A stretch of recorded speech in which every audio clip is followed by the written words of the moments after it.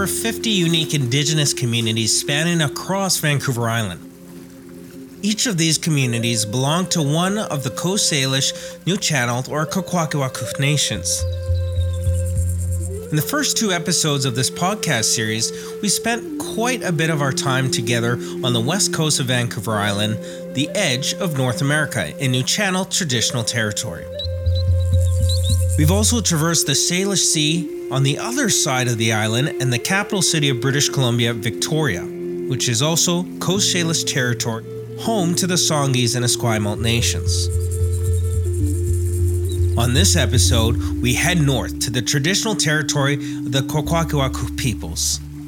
This is episode 3 of Indigenous Voices of Vancouver Island, a 5-part podcast series where we experience Vancouver Island through the stories of Indigenous tourism brought to you by 4VI.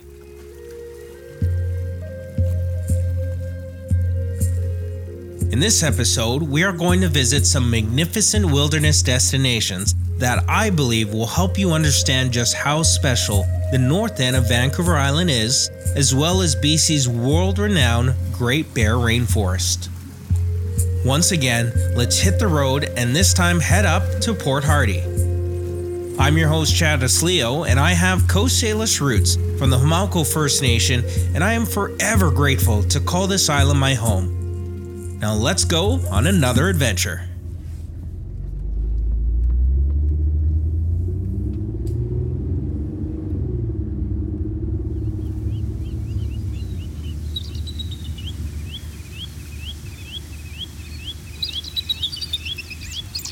The town of Port Hardy is about a 5.5-hour drive north of Victoria, 4 hours north of Nanaimo.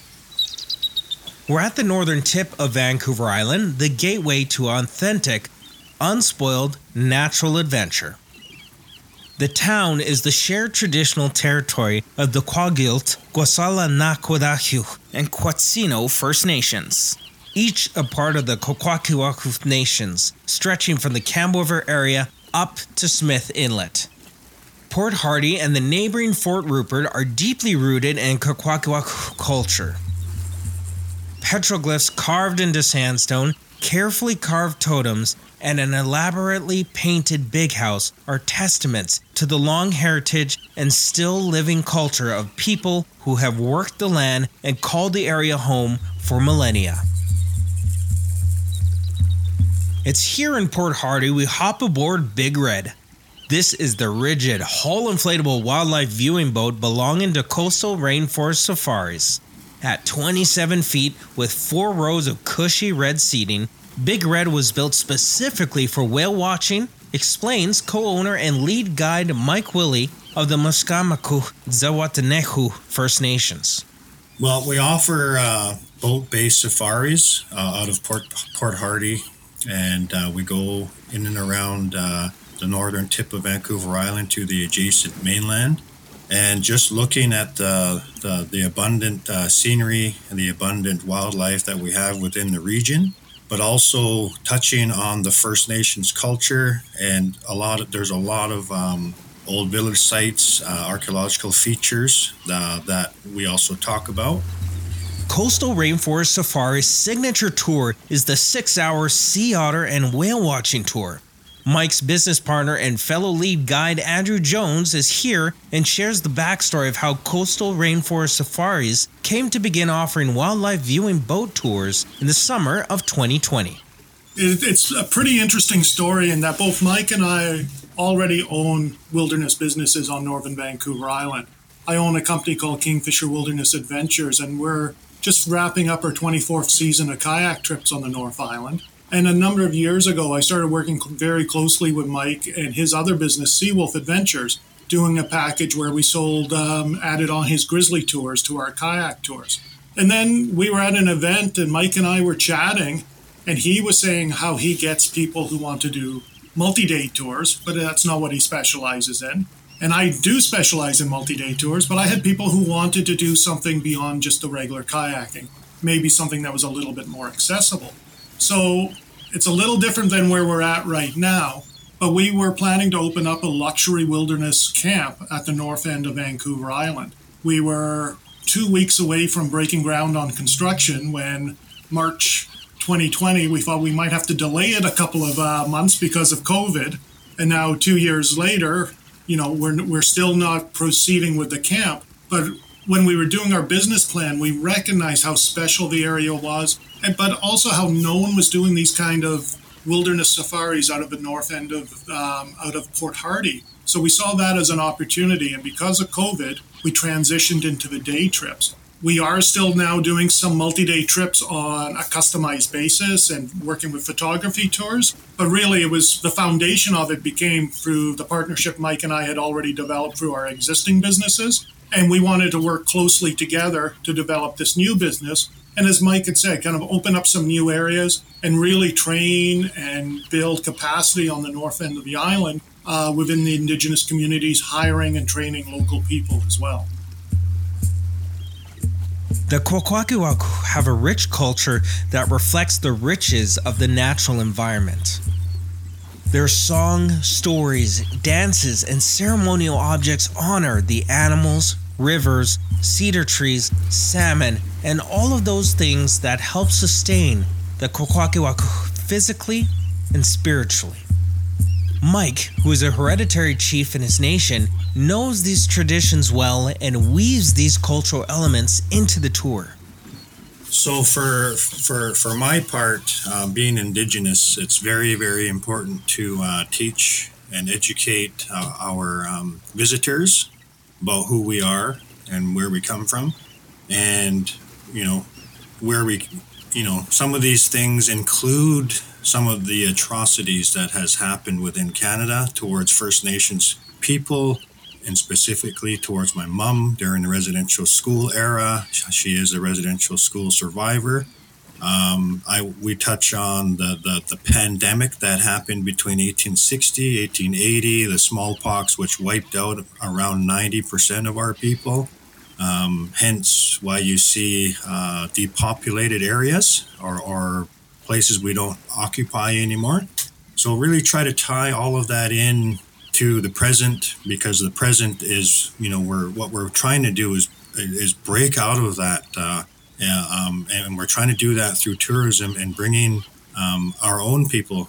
Our for Seawolf and CRS, we employ Indigenous people, so we like to bring them back into their own territory and get them reconnected. And what the guests get out of that, they get to be a part of this story. Right, this story, and they come as guests and they leave as allies. Once they know, they get the picture that there's a lot of ancient village sites out here. They once you tell them that the archaeological sites, the archaeological record is at least 15,000 years, but our elders always believe it's more. That kind of throws something at them where, wow, like that's really old and ancient. You guys have been here for a long, long time. And so then we couple it to where we want to go, right? We want to be able to expand, and we want to expand into our territories. We have to be occupying our territories. And so that's what it's about for me on Indigenous side. And yes, they really support that from all around the world. Thanks for letting me know, Mike. I actually want to do a follow-up on what you're saying there. Do you really feel like a lot, in this day and age, as we're progressing through personal actions of reconciliation, a lot of people are really trying to do things for themselves on their path of what they think makes sense. Do you find people that are taking the tours from, whether it's local, from around the world, coming to see you, do they feel like that participating in your tour could be a way of understanding what happened and how to help, moving forward? Yeah, absolutely. I feel like a lot of our guests are coming, they have that little bit of education, put it that way, self-educated, and they do want to know about what happened to us as First Nations. And they do want to know what's happening currently as well. And so I do wear a political hat, so I'm up on the political game. So we could have these deep discussions with them. And I feel that, like I said, they come as guests, and they come as wanting to help in some sort of way. Some of them do know about truth and reconciliation, but they leave much deeper with a deeper understanding. And we've had a lot of returns and repeats because of that. Yeah, that's awesome. I'm glad to hear that. Thank you, Mike. Andrew, I want to move over to you and really discuss, more about the guests. So let's say, you have your guests, they come do this tour. I know there's several different kinds that you guys are doing. What do you want the guests to generally feel at the end of the tour, the adventures? Like, what do you really want them to take away with them when they're done? I think a big part of it is we want them to go home knowing a little bit more than when they showed up, whether it be about Indigenous culture, about reconciliation, or about the wildlife as well. Everyone comes with different expectations, and each of our guides can share different information and different stories. And I think as long as our guests are going home, appreciating what they have seen and what they have learned, and maybe think of what they can do in their day-to-day lives to make things better. Again, whether it be through the environment, through how you deal with other people, through reconciliation, all of these different things, I think we've made a bit of progress and a bit of a win. So no matter what it is, as long as they go home learning something new and wanting to improve what they do at home, I think we've done our job. Coastal Rainforest Safaris is expanding, bringing on a new custom-made tour boat and increasing their business capacity to be able to bring more people, guests and locals, out into the traditional territory of the surrounding Indigenous peoples. We don't want to do the tours that are just the cookie-cutter bus tours. We want people to come out and really experience the area. Our most popular trip right now, it is a 6-hour tour versus, the 3-hour, which kind of immerses people a little bit. But we really like to develop those longer tours where people can build more of an understanding of the area and the wildlife and the people. And yes, it is still on the back burner at the moment, but we are looking at how we can continue to develop these multi-day tours. I think you'll hear some exciting news on that in the coming year from us on how we can continue to return to what our initial plans were. But we're really excited about what we're doing with these day trips right now.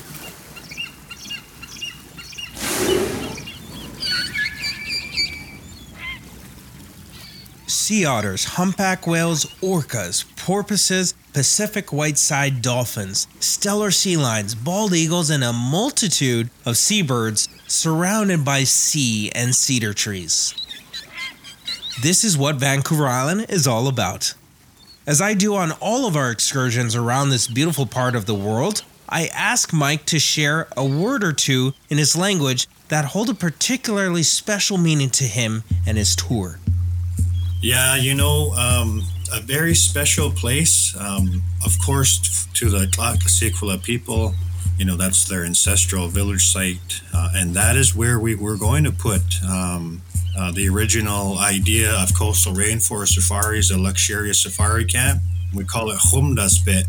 Humdaspet means the place of otters. So, it's the environment reflects the word. And very special place. Bela Kasla means also thank you, and also means welcome too. Gela Kasla to Mike Willie and Andrew Jones, co-owners and lead guides of Coastal Rainforest Safaris, based out of Port Hardy at the northern tip of Vancouver Island, and bringing you into the heart of the Great Bear Rainforest.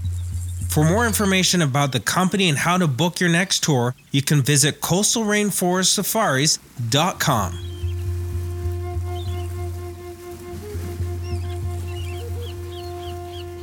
Now we're going to stay in the Great Bear Rainforest and check out a floating grizzly bear viewing resort tucked away deep in the sheltered waters of Knight Inlet.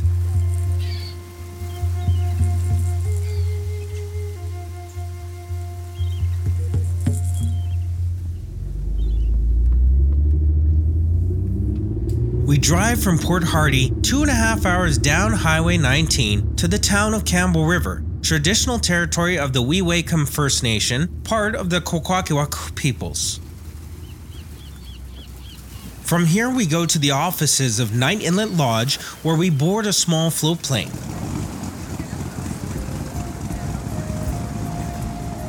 Flying over a series of small bays and islands, we reach the longest fjord on BC's coast, Knight Inlet, in the heart of the Great Bear Rainforest.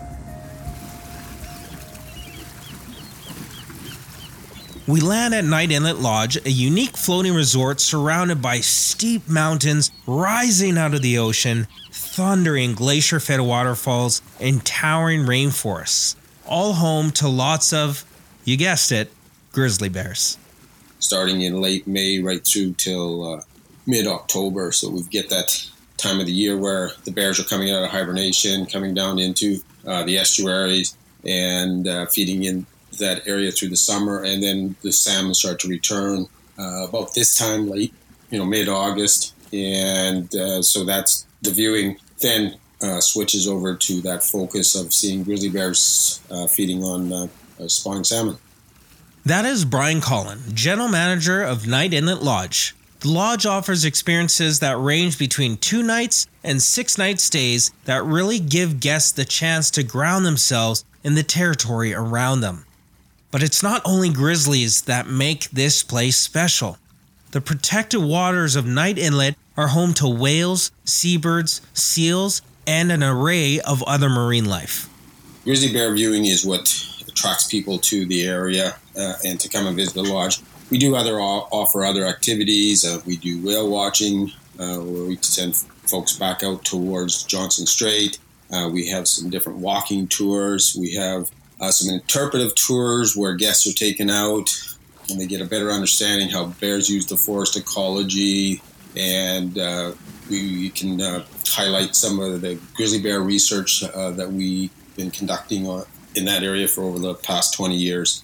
So guests are kept pretty busy. They start their mornings on tours at 7:30, which runs through till almost 6 o'clock in the evening, with short breaks in between some tours. In the evening, one of our guides will put on a presentation, a natural history presentation, or one of our researchers will put on a presentation. So that takes them through, and it pretty much takes them through till between meals and whatnot, about 9 o'clock in the evening. And guests are pretty tired by the end of the day, and they're off to bed. So it's we try to keep them, offer them lots of activities to keep them busy through the day. Knight Inlet Lodge is co-owned by 5 indigenous communities that call the Great Bear Rainforest home, including the Danakdahu, Awetsalala, Mamililikula, Tlowosis, Wewakam, and Comox. One of the objectives, of course, with the Navajo purchasing this was to create opportunities for employment for the member nations and for especially within younger people. So we started out with looking at apprenticeship programs, job training, and also job experience programs. And we were just ramping that up. And this was focused for First Nations younger folks. Unfortunately, COVID hit, and then we lost a couple of years where we were, 2020 and 2021, we were actually closed. So this year we're just getting things back up to speed and looking to bring that, bring those programs back onto line. We do have some indigenous staff, some right from the Danakta Wheatla Nation. They work closely with us. They were guardians for the nation. So they help us out a lot with cultural interpretation when folks are out on tours and we're out on the land base, that type of thing. British Columbia's Great Bear Rainforest is a 6.4 million hectare region. It's one of the largest tracts of unspoiled temperate rainforest left in the entire world. Being an indigenous-owned resort in one of the most pristine places on Earth, the team at Knight Inlet Lodge are dedicated to their conservation efforts. They were part of the advocacy that led to the ban of grizzly bear trophy hunting, and they are engaged in wild salmon enhancement and restoration projects as food security for grizzly bears in the area.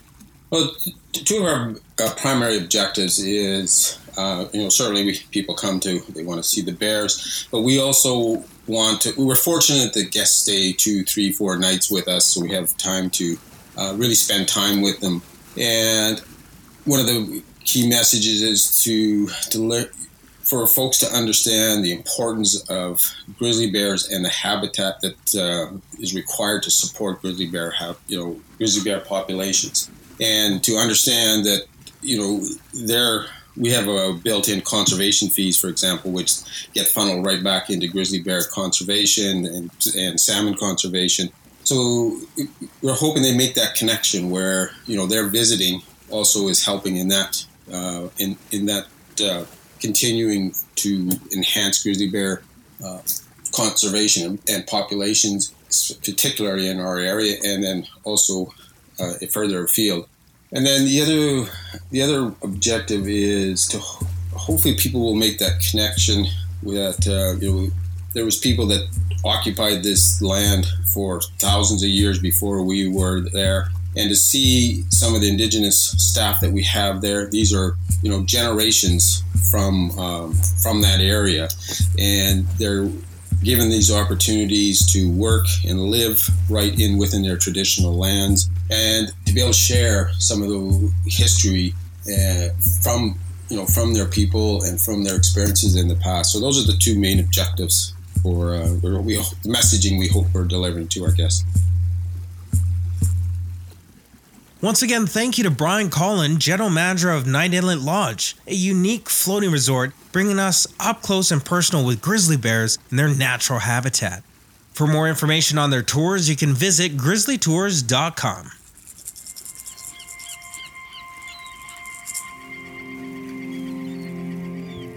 That does it for episode 3 of Indigenous Voices on Vancouver Island, a 5-part series experiencing Vancouver Island through the stories of Indigenous tourism.